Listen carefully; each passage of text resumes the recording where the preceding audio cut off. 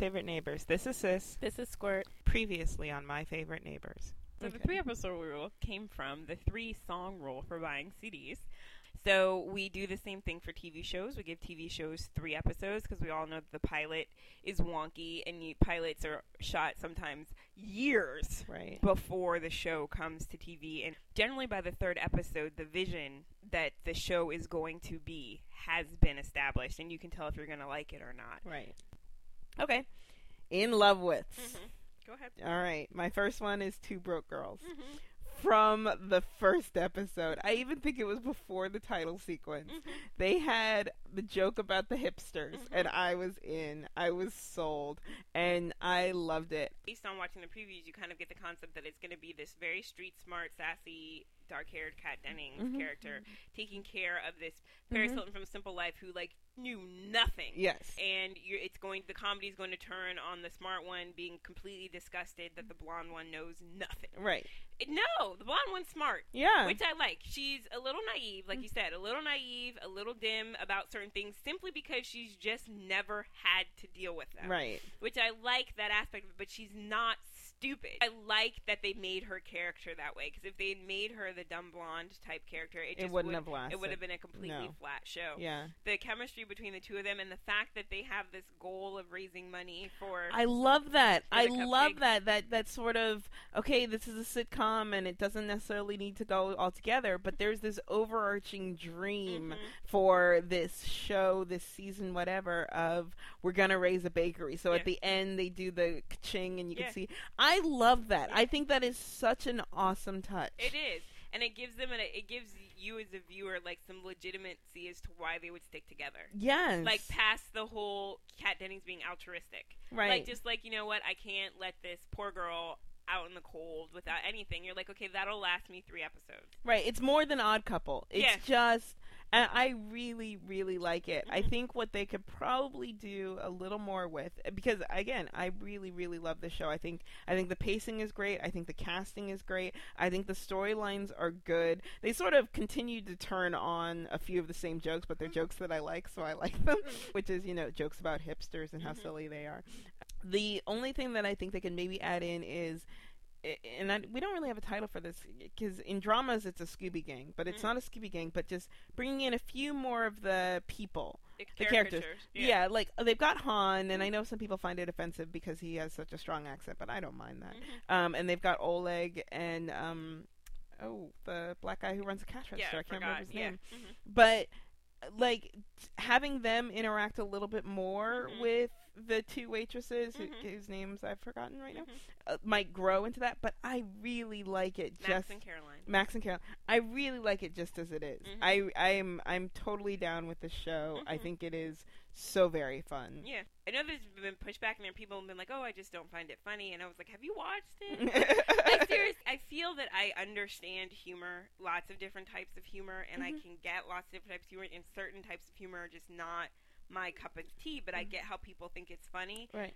I think the humor, and I really don't like stupid humor. One of my favorite jokes is, what do you call cheese that's not your own? Nacho cheese. Right. I think that's hilarious. It's dumb humor, but I think it's hilarious. But I really hate stupid humor, like poop joke. But I think it's relatively smart humor, and anybody that wants to, I feel, respect themselves, like think I'm a relatively intelligent, like it gives you those type of jokes. Two Broke Girls is written by Whitney Cummings. She's sort of been having a 2 sides of the coin sort of scenario where one of her shows is getting great press and great reviews, and the other one's getting sort of semi-pan, which is Whitney itself. Yeah. I like Whitney. If I were to, if I had to rate one that I liked more than the other, yes, I like Two Broke Girls more than I like Whitney. But I still really like Whitney. Same here. I think it's a really fun show. The claims I've heard on it are that it turns on old stereotypes about gender ideals, in that Whitney is sort of the non-girl and the jokes are about her being a non-girly girl, or a non-girly girl in a relationship. Some of it, but I think that some of it is, even being a quote-unquote non-girly girl, she's a real girl in this time period. Like, I've told you this, and she reminds me of a coworker of mine. Yeah. And that's what, and maybe that's just personal to me, that's what makes it really damn funny.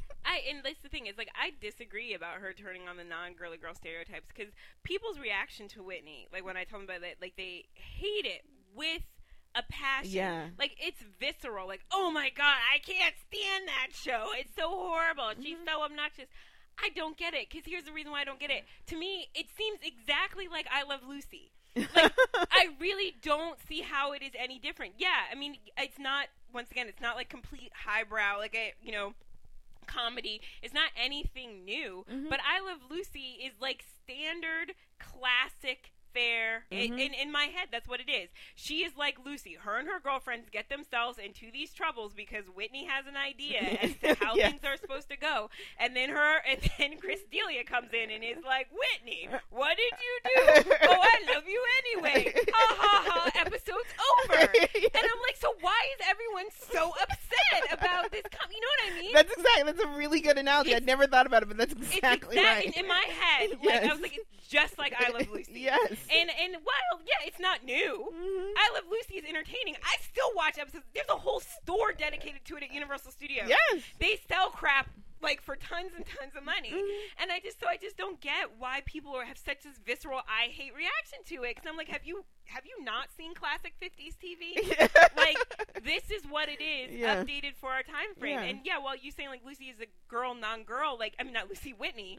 It's like, you know, I mean, and yes, it does kind of turn on those classic gender roles, but hello, so did Friends. Yeah. Like, I mean, I just don't, and so does Happy Endings. Like, so I just don't understand the visceral gut, like, oh my gosh, she's so annoying. I'm kind of, like, she's like every other, if anything, she's like a classic sitcom brought back to TV, and I think people would like it more. Yeah. I just don't understand why people hate it so much. But I wonder if she has a very striking visual presence.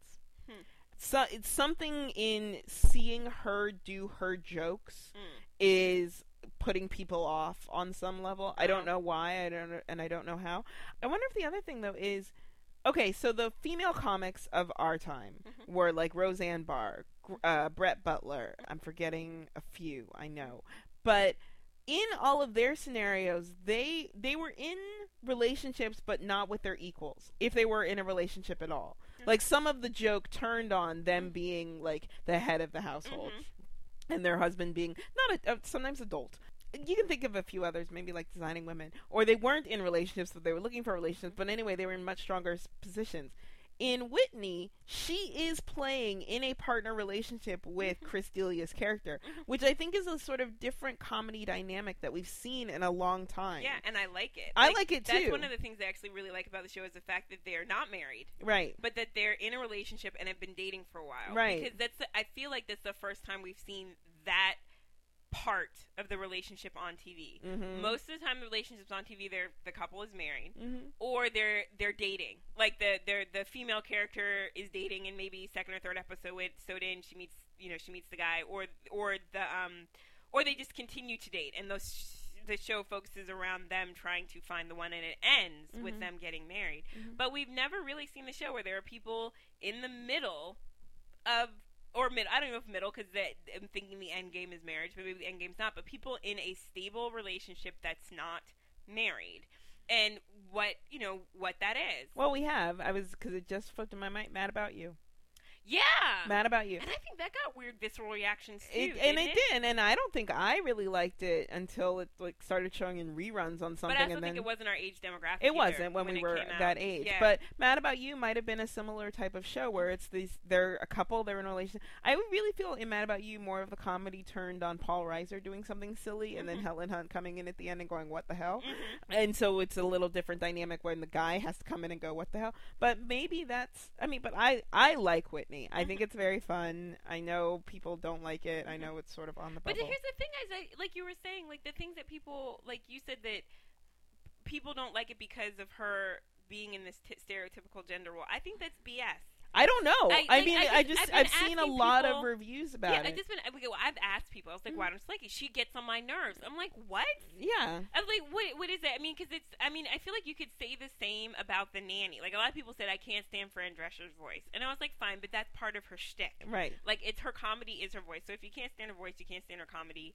That's fair. But her jokes were funny. Yes. Like, and that's another one that I feel kind of turns on the classic comedy card. It almost teaches you comedy. Like, that's the basic comedy setup. How do you understand a joke? Mm-hmm. Put someone in a situation. Have her do something crazy. Have the guy she loves come in and go, oh, it's okay. That is our classic American sitcom comedy setup. Yes. And that is what I feel was on The Nanny. I feel it's on Whitney. And people can't say I can't hate her voice. Like, I haven't heard that. I was like, fine, if you don't like her voice, then get it. It's fine. Yeah. I just find her annoying. That doesn't give me anything. Yeah. Suburgatory. Okay. The first episode nearly killed it because of so many issues, but I think one of them big ones was the gratuitous use of the voiceover in sort of pushing the joke home. Mm-hmm. Like, you got that they were fish out of waters in this over-the-top suburb community. What you didn't need was a joke explaining to you, hey, in case you missed the fact that they're all orange, let me explain to you they're all orange. Mm-hmm. But in the second episode that we watched, they sort of let that die a little bit, and they just sort of left it alone. And the episode, I think, worked really, really well. And I think we haven't gotten to our third episode on that yet, because I don't know where to find it. I think we forgot to DVR it. Yeah, we did. But I like it. I want it to stay. Mm-hmm. I really do like it. I didn't know if I would like it from the previews, because I thought the previews made it look like it was too jokey on the suburbs. And I'm kind of tired of this idea of, like, Stepford Wives suburbs being the turn of the joke. But I like it. I guess my beef with it, I like it and I enjoy it. I think I would probably like it more if I didn't love Awkward. I just kind of feel like Awkward did it better. Yes. In my head. And so it's like I watched it and I was like, this is good if I hadn't seen Awkward, but Awkward just knocked you out the park. Yeah. So that's true. So I just can't, I mean, not to dog Suburgatory. Like, I'm with you. I think it's amusing. I think it's funny. I think they did a good job. And for people who don't have MTV, fantastic Awkward substitute.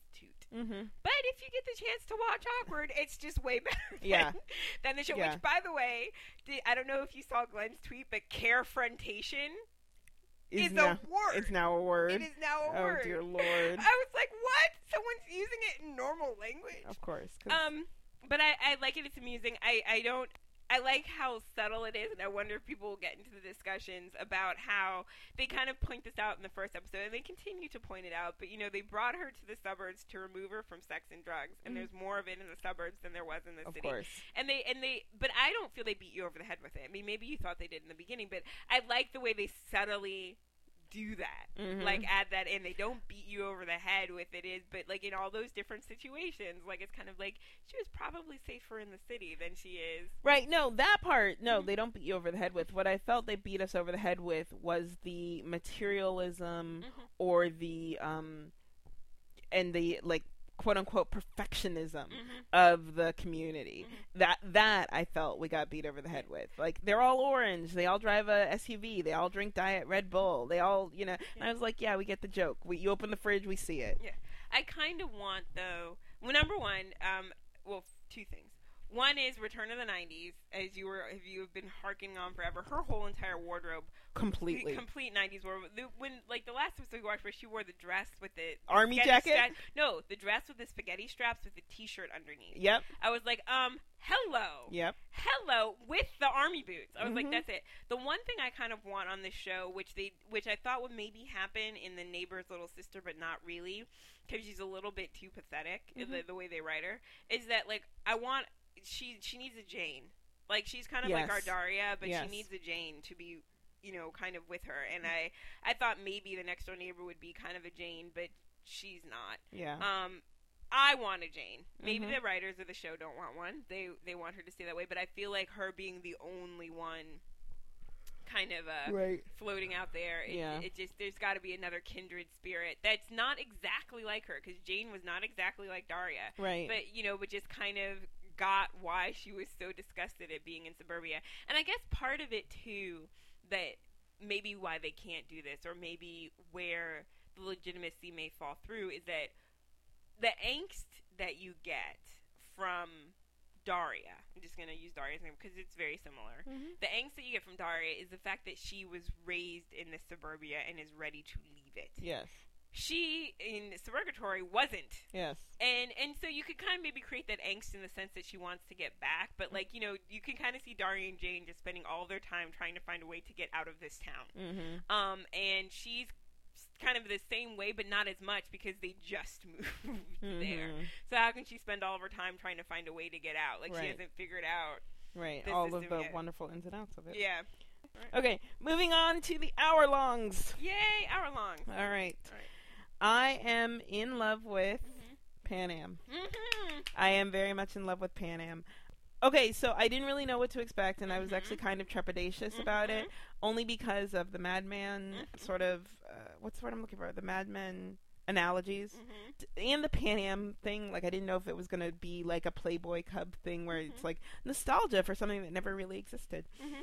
And I was a little concerned about Christina Ricci, to be perfectly honest. Like, I love her, and she's one of my very favorite actresses, but I wanted to make sure that her character was a side character, or at least that was my impression when it first started. But then the previews sort of, the press, as it got closer and closer to airtime, started making it seem like she was the main character, and I was like, no! She's got to have that side character where she can be awesome. Yeah. But anyway, so the first episode, I was kind of like, eh. The second episode, I was much more into it. And then this third episode, I was, like, perfectly into it. But I have a new favorite, and I don't even know her name. But the actress that plays Colette, I think she is awesome. They did a great job. She is so cool. And she has such great storylines. Yeah. Like, I mean, they really gave her some really powerful, really heavy stories. The reason I just love her is she, like, when you think back on it, like, she was sleeping with a married man and his wife and the family get on the plane. She deals with them with such grace and such amazing just talent that she lightens them enough to know that they're not going to impact her, but she is just so amazing. And this one that they just gave her about Kennedy in Berlin and the World War II storyline. And the World War II storyline. She just walked that line so well. Because she could have gone either side, like too over the top or too catatonic. But she just walked it so well that you were right there in pain with her. And you wanted her to heal just like you want to heal. She is so good. I have to give it to him. I do. Like, we're just going to, I mean, I can talk about Van Am to begin with, but that episode particularly, fantastic. And I am not part of the Academy or the Arts and Sciences, but Emmy. Like, I feel like the way that episode was written, I thought her portrayal in the episode was fantastic. Yes. The way it was directed was fantastic. I still, like, her haunting singing of the German national anthem, so freaking haunting. Like, and just so perfectly done. And I mean, it's the way that she sang it, or however she was directed to sing it, or however they wrote it, that she sings it in this way. But it's a national anthem, but you totally know that she is not honoring their country. Right. She was in so much pain, and she did it so like well. On a knife edge. Yes. You were just there. So well. And it was just like, and it was so well written. And like I said, when the episode was done, I think I told you, I was glad they dealt with it. They dealt with the Holocaust, and I was glad that she wasn't Jewish. Like, they dealt with the French-occupied version of it. And I was like, that is a different story that has not been told on television yet. And I was like, yes, that was a story that needs to be heard. And you haven't told the whole story, but you has said, hey, American viewer, you need to go do a little bit more research on this story. Yes. I know the other stories, and I'm not diminishing any of the other stories, because there are such powerful stories that came out of that whole entire fiasco. But that was a story that just really has not been told. Pan Am in general, like, I was with you. I was on the fence. I wanted to watch it. I was excited about it. I love all things 50s and 60s, which kind of pisses me off that it's becoming popular now, because from day one, I mean, I bought dress patterns so that I could make the skirts that I wanted, and it could not find them in stores to save my life. And now suddenly it's the end thing. I was like, excuse me, I was getting teased for wearing saddle shoes in high school, and now I thought maybe it was going to fall into the same hole as the Playboy Club. People like, oh, they're stewardess, they're this and they're that. And I kind of want people to get out of their bubbles. And I know, like, I've had my diatribe on The Help. Like, while, like, in my head, like, a maid and a stewardess are both service positions. Right. Both women are extremely powerful. My beef with The Help is that they didn't show how powerful the maids were until a white woman came and told them how powerful they were. Right. But Pan Am, these women are extremely intelligent. All of them speak more than one language. They have all graduated from college, and they get to fly around the world when any other time they weren't even able to literally, like, buy a house, like, on their own. So they're just these really forward-thinking women. So I don't think it's backward thinking. And Patricia Ireland, former president of the National Organization for Women, was a Pan Am stewardess. Yes, she just was. Pointing that out for feminists out there. Just letting you know. So it wasn't, like, a completely demeaning job. And I think by people making it, like, people saying that makes it demeaning and makes them idiots. It's like, these women, number one, they served you drinks on a plane, but they weren't stupid. I liked, which was surprising to me, the spy subtext. I was about to say. That completely, I was like, interesting, because I was like, because I thought to myself, really, like, how entertaining can you make flights to and from the U.S.? Like, on the plane, I mean, yes, every episode there can be a new set of people coming on with some new set of drama, and possibly, like, every country you go to, there can be, but you can only keep that going for so long. But spy stuff, you can take that to whatever level you want. But I kind of want them to give a little more focus to that storyline, because right now it's just sort of been like, this is your mission, this is your mission, this is your mission. But just sort of, they threw it out there, and it's really interesting, and I'm really interested in it, and that's also how they managed to get rid of one of the other flight, or get rid of, quote unquote, get rid of one of the other flight attendants.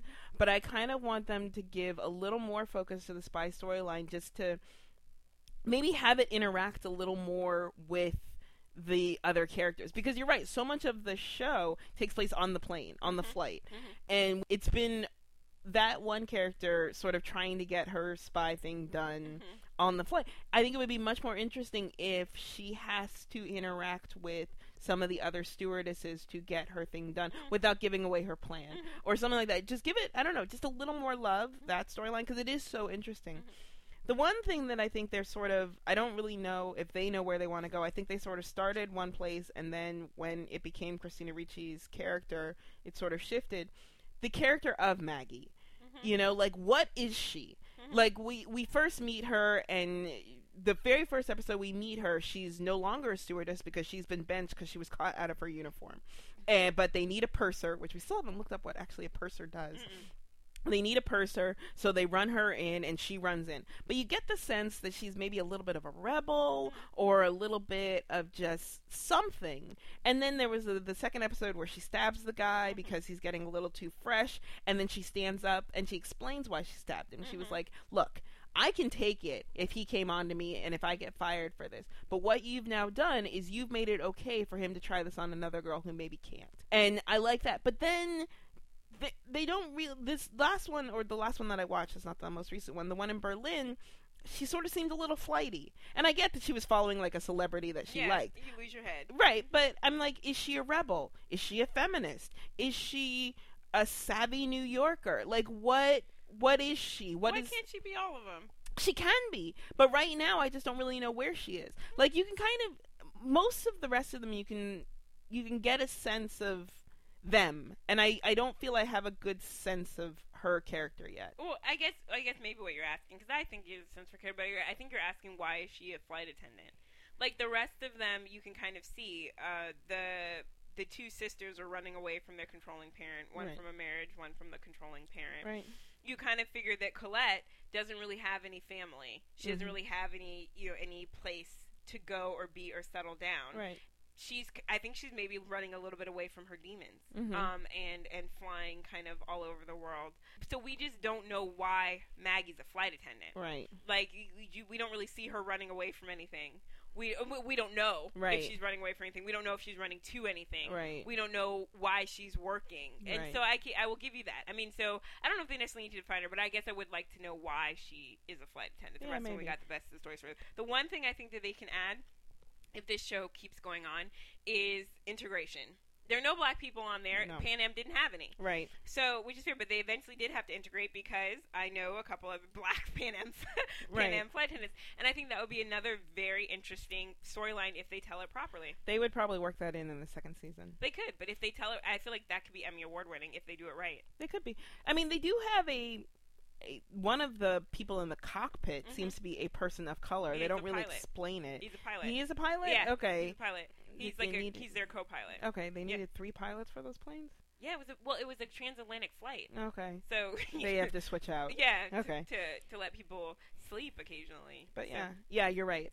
But I could see that as sort of being. I mean, if they wanted to go big or go home, they could do it in the first season. They got to do it right.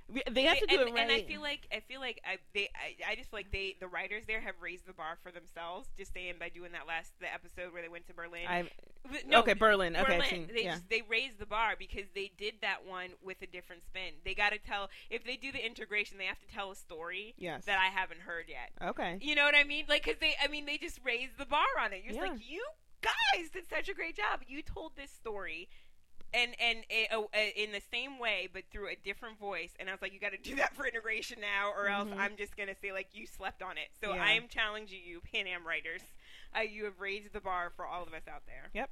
I like revenge. Okay, I really, really do. Sell me on it. I didn't think I would. Okay, I'll sell you on it in 4 words. The Count of Monte Cristo. I don't count the. Let me do that again. Let me sell you on in 5 words. The Count of Monte Cristo. Okay. Because essentially that is what it is. Okay. And they don't hide it. They're like, it is a Count of Monte Cristo story. It is a story of a person who was wronged, goes away for many years, comes back to essentially exact revenge upon people who don't recognize them. You know, they have changed so much. Their stations have changed so much. But the hurt is still there. And she's come back. Emily Thorne has come back to seek revenge upon the people who put her father away and ultimately had him killed. And they don't recognize her because she's changed her name. It used to be Amanda Clark. And she has a lot more money and this, that, and the other. But even in that, it's a lot of fun. It is a lot of fun. There are 8 people because that she is exacting revenge upon. And so the G in the revenge is actually a number 8. It's odd in a few ways. One, it's supposedly supposed to occur in the Hamptons or one of those vacation spots between Memorial Day and Labor Day. So it really has a very defined timeline. And they started the very first episode with the end of the story.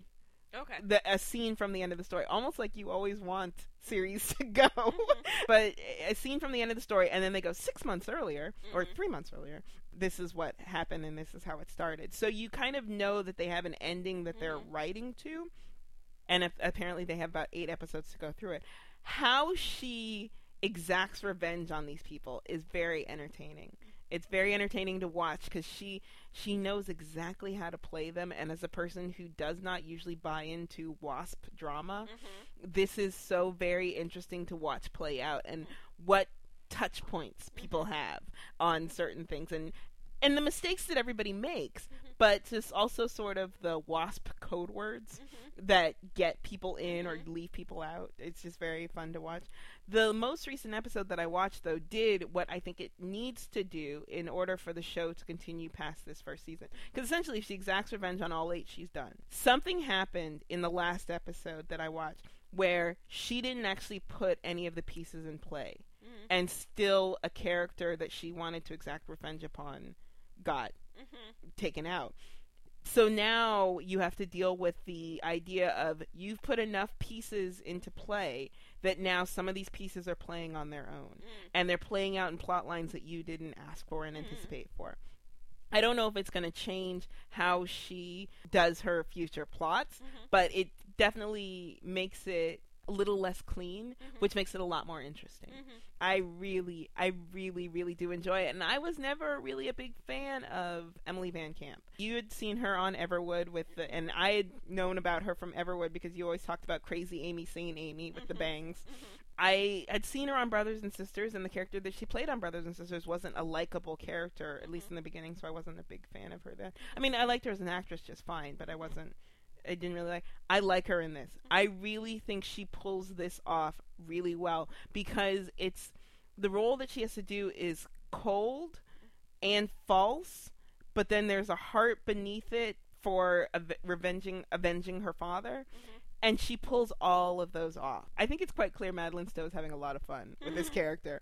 And that's what you need. You know, like, it's a sort of goofy show, but they're not playing it as goofy, but they're having a ton of fun playing it. You can see that. Just being absolutely evil to each other. Oh, you know what it's sort of like? I don't think I ever watched it when it got to this point. It's like Dynasty. Yeah. But it's like Dynasty meets Count of Monte Cristo. And so there's just high drama because there's high money and a lot of secrets and a lot of imperfections. But then you've also got this element with all the same money and whatever, being able to, like, F with them. And it's a lot of fun. It's really entertaining. So the other show, hour-long show that we both watch and we both like, and I think is a hit, and other people have these visceral reactions that they hate, is Heart of Dixie. Amen. I like it. Schwartzy, well done. Yes. And it did get a full season pickup, so it's good. It's safe. I think it's amusing and entertaining. I think it has the potential. For me, it reminded me, and maybe it's because they use the same set, of Gilmore Girls. It has that, you know, you have this fish out of water character story. I was never really Rachel Bilson, right? Never really a huge fan of hers. Never watched OC, so didn't really care for On the Sea. She did a couple guest stints on the Chuck, and she was funny. As Lou, the sandwich person on Chuck. I thought she was funny and amusing, and so I didn't watch the show for her. I just watched it because I thought it was an interesting plot. Like, me too. I was like, this is actually could be a very funny plot. Lots of food to make things funny. Because it's a small town, they have created all of these other side characters. So even if you don't like Rachel Bilson's character, you have all these other characters that you can grow to like and fall in love with, which some of them have. You've become your favorite or not your favorite. I feel like they need to start fleshing out some of those more outside other town character lines, because in my frame of mind, I feel like the one show, like, there are bellwether shows for different things. I feel like the one show that did that well was Gilmore Girls. Like, it's a certain point, there were the Loreleis, and it always kind of focused on Loreleis, but at a certain point, it became about Stars Hollow. Not just the people in Stars Hollow, but Stars Hollow, because you got to know them all. Like, Melissa McCarthy, I wouldn't have been such a huge fan if they hadn't given her such a big character, and there were certain huge plot lines that she got were all Suki.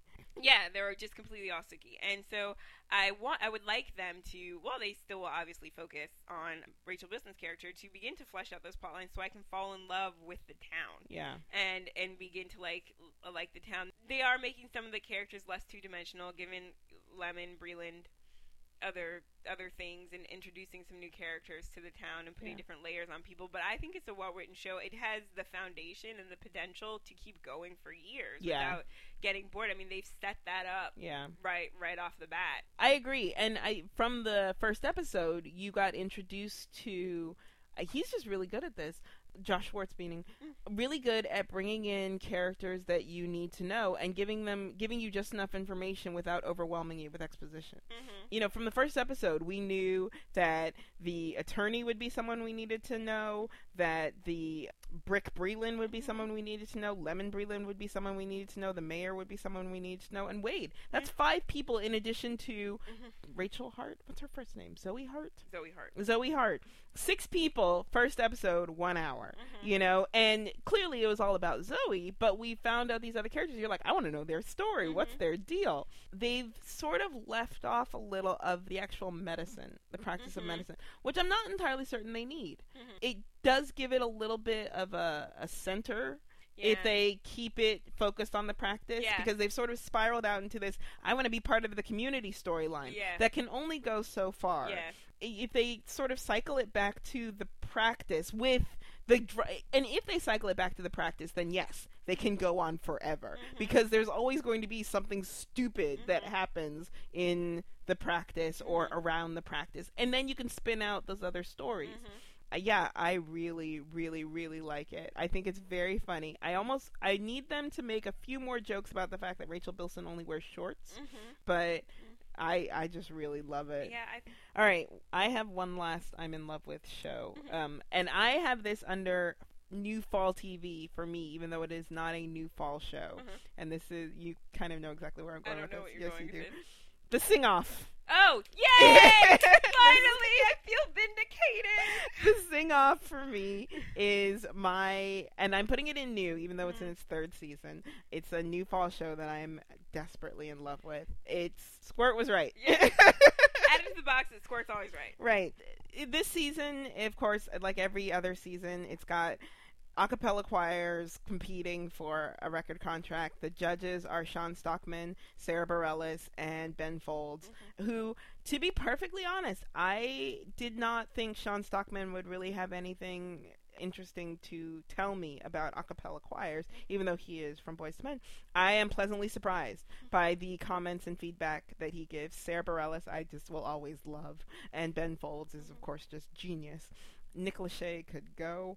He's like Ryan Seacrest. Everybody has to hate him, but you have to have him there. Ugh. The choirs are great. All of the choirs are actually really, really great. Right now, where I am, I just finished watching the Guilty Pleasures episode. So I was nervous that the choir that I really, really liked, which is Afro Blue from Howard University, who they just have this awesome sound, was going to get voted off, but they stayed. I was very happy that they stayed. But I just really like it. I've always liked a cappella. Yeah, you've always liked a cappella, blah, blah, blah, blah. But let me just say, in the sing-off as to why she's a year late to this. I was a year late to it to begin with. So I'm 2 years late. She's 2 years late. So I watched the second season. And, I think I had started watching it because Glee had finished.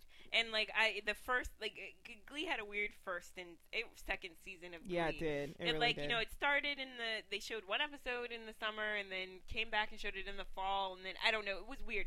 But anyway, Glee had ended, I feel, relatively late. Okay. And then people were oh, America's Sing-Off, blah, blah, blah, whatever station's answer to Glee. And I was like, okay, well, I miss my Glee people. And then they had said something about how on the next season of Glee, the winners from the sing-off would be on Glee. Oh, were they? Yes, but it was the wrong sing-off. I'll tell you in a second. Okay. So I was like, okay, well, so I'm going to watch the sing-off.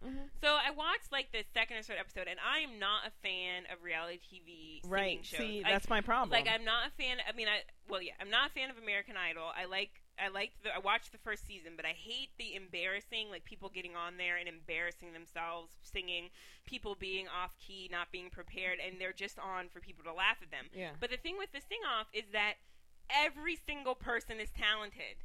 All of them, some of them are better than others, but there's no group on there that they have on the show just for the judges to make fun of. Right. Which I liked about that to begin with, and I liked about to begin with second is that all of them are serious about music. Because part of some of the things with America's Got Talent or X Factor, the X Factor or Sing-Off or not Sing-Off or American Idol is that there are some people on there who seriously just don't have any talent, but think that they do, and so they get up and do it. But if you're in a group of 5 or more people, someone's going to call you out. Right. And odds are, if you're in a group of 5 or more people, not all 5 of you are not talented. Right.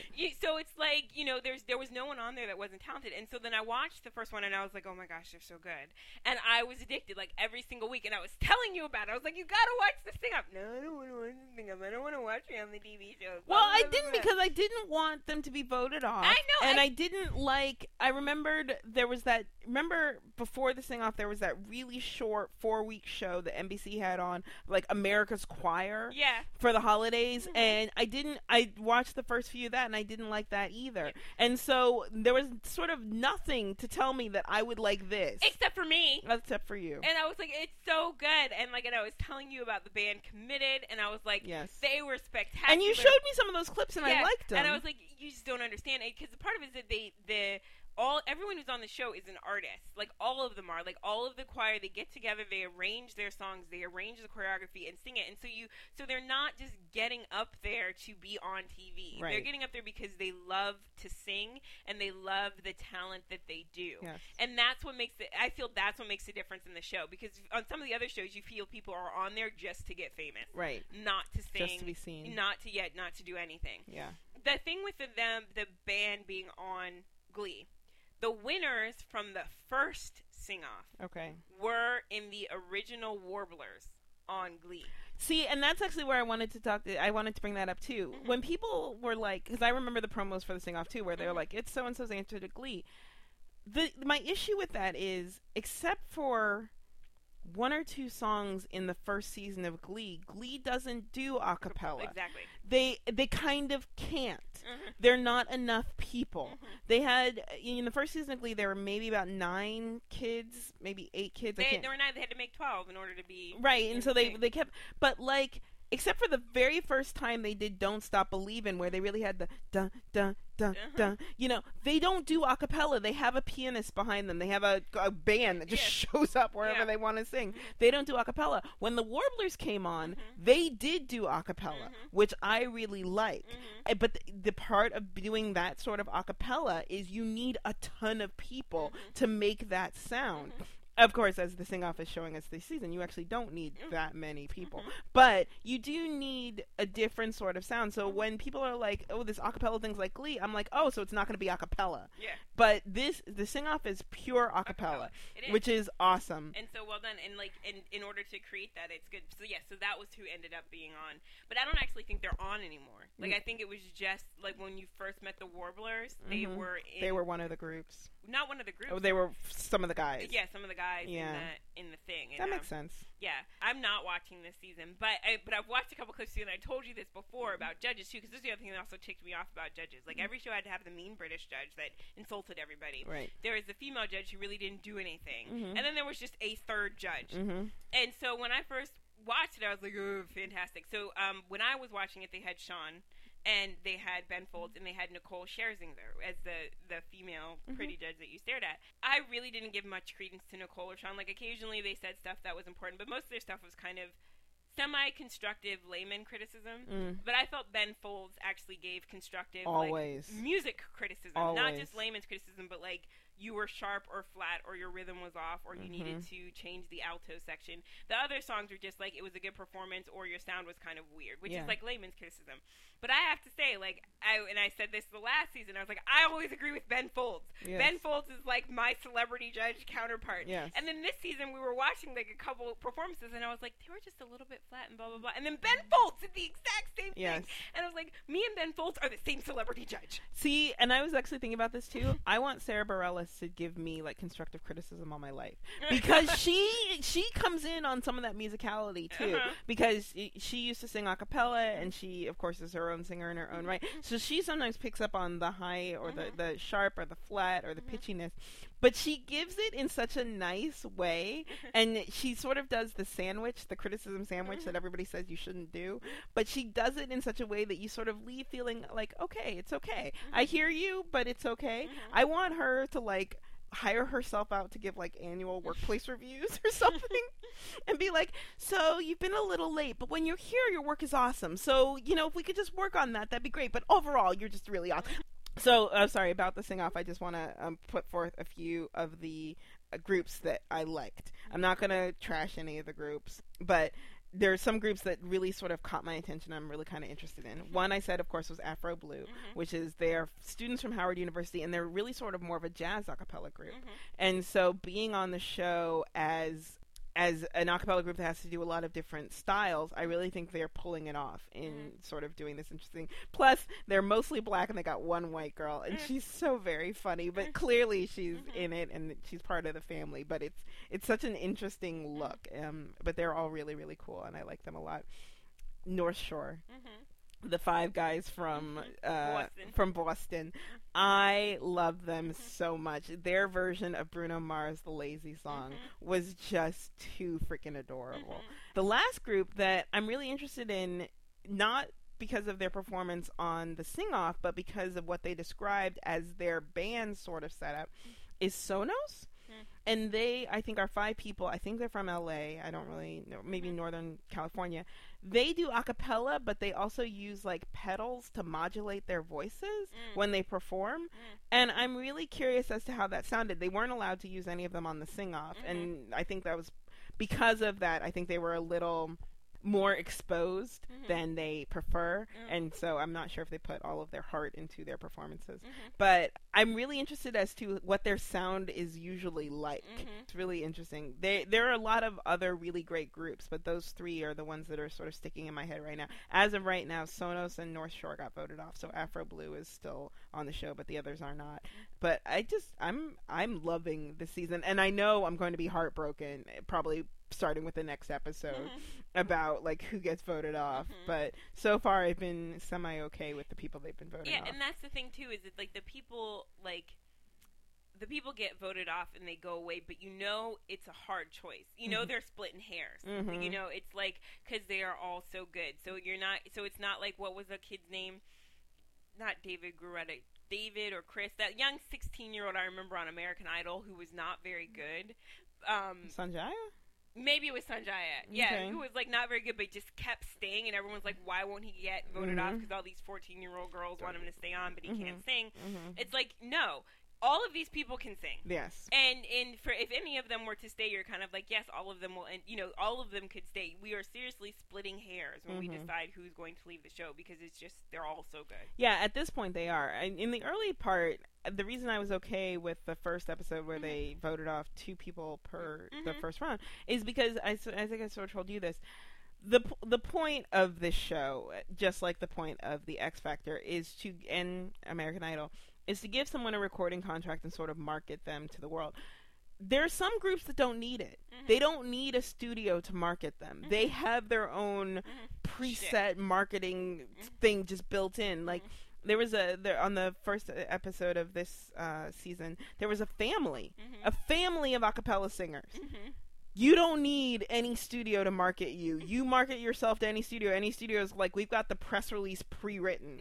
Yeah. Like, it's 7 kids from one family. It's the Von Trapps next. Like, you could just take that anywhere. You don't need a recording contract to make that happen. There was another group of people who were part of, I think, the Nigerian conflict, and they lived in a refugee camp and started singing in the refugee camp and then came to America and kept singing as part of sort of the... You don't really need national television to give a recording agent something to sell you with. It's the people that are sort of still around who are just a cappella groups. Who they maybe don't have much going for them. Like, one group, and I really don't... Can I just bring this up? There are a few groups on here who are college groups, who actually have, like, the college names in them. Like, the Dartmouth Airs is one. There's another group from Brigham Young. There's no way in the world that even if they won, they would be able to keep the name Dartmouth Airs. Because they just... Dartmouth would have to agree to that. Maybe they did in order for them to be on the show. Maybe. The groups that have won in the past 2 seasons have not really had any sort of college tags to them. I think it was Noda in the first season and then Committed in the second season. And I don't know, and there have been college groups in all the previous seasons. I can't see a college group going the distance with a name of a college in your title. I don't really see how that could work, just for so many levels. But anyway... But, so in the early stages, a lot of the groups that got voted off were just groups that didn't need someone to sell them. But then there are some groups like Afro Blue, which is, yes, they are college kids, but they're different age college kids. But if they were to go to, like, a studio, the studio would just be like, yeah, you're cute, but what's your angle? What's your pitch? Yeah. They need an angle, like we won the sing-off. Yeah. Dartmouth Airs doesn't need an angle. It's Dartmouth Singing Group. They can cut an album now. Yeah. But anyway, so that's me on the sing-off. I like it. I love it. If you want to continue any of the conversations that we've started here, you can follow us at MyFaveNeighbors on Twitter or through our blog, which is myfavoriteneighbors.blogspot.com. This is Sis. And this is Squirt. Thanks for stopping by. You'll know us when you see us.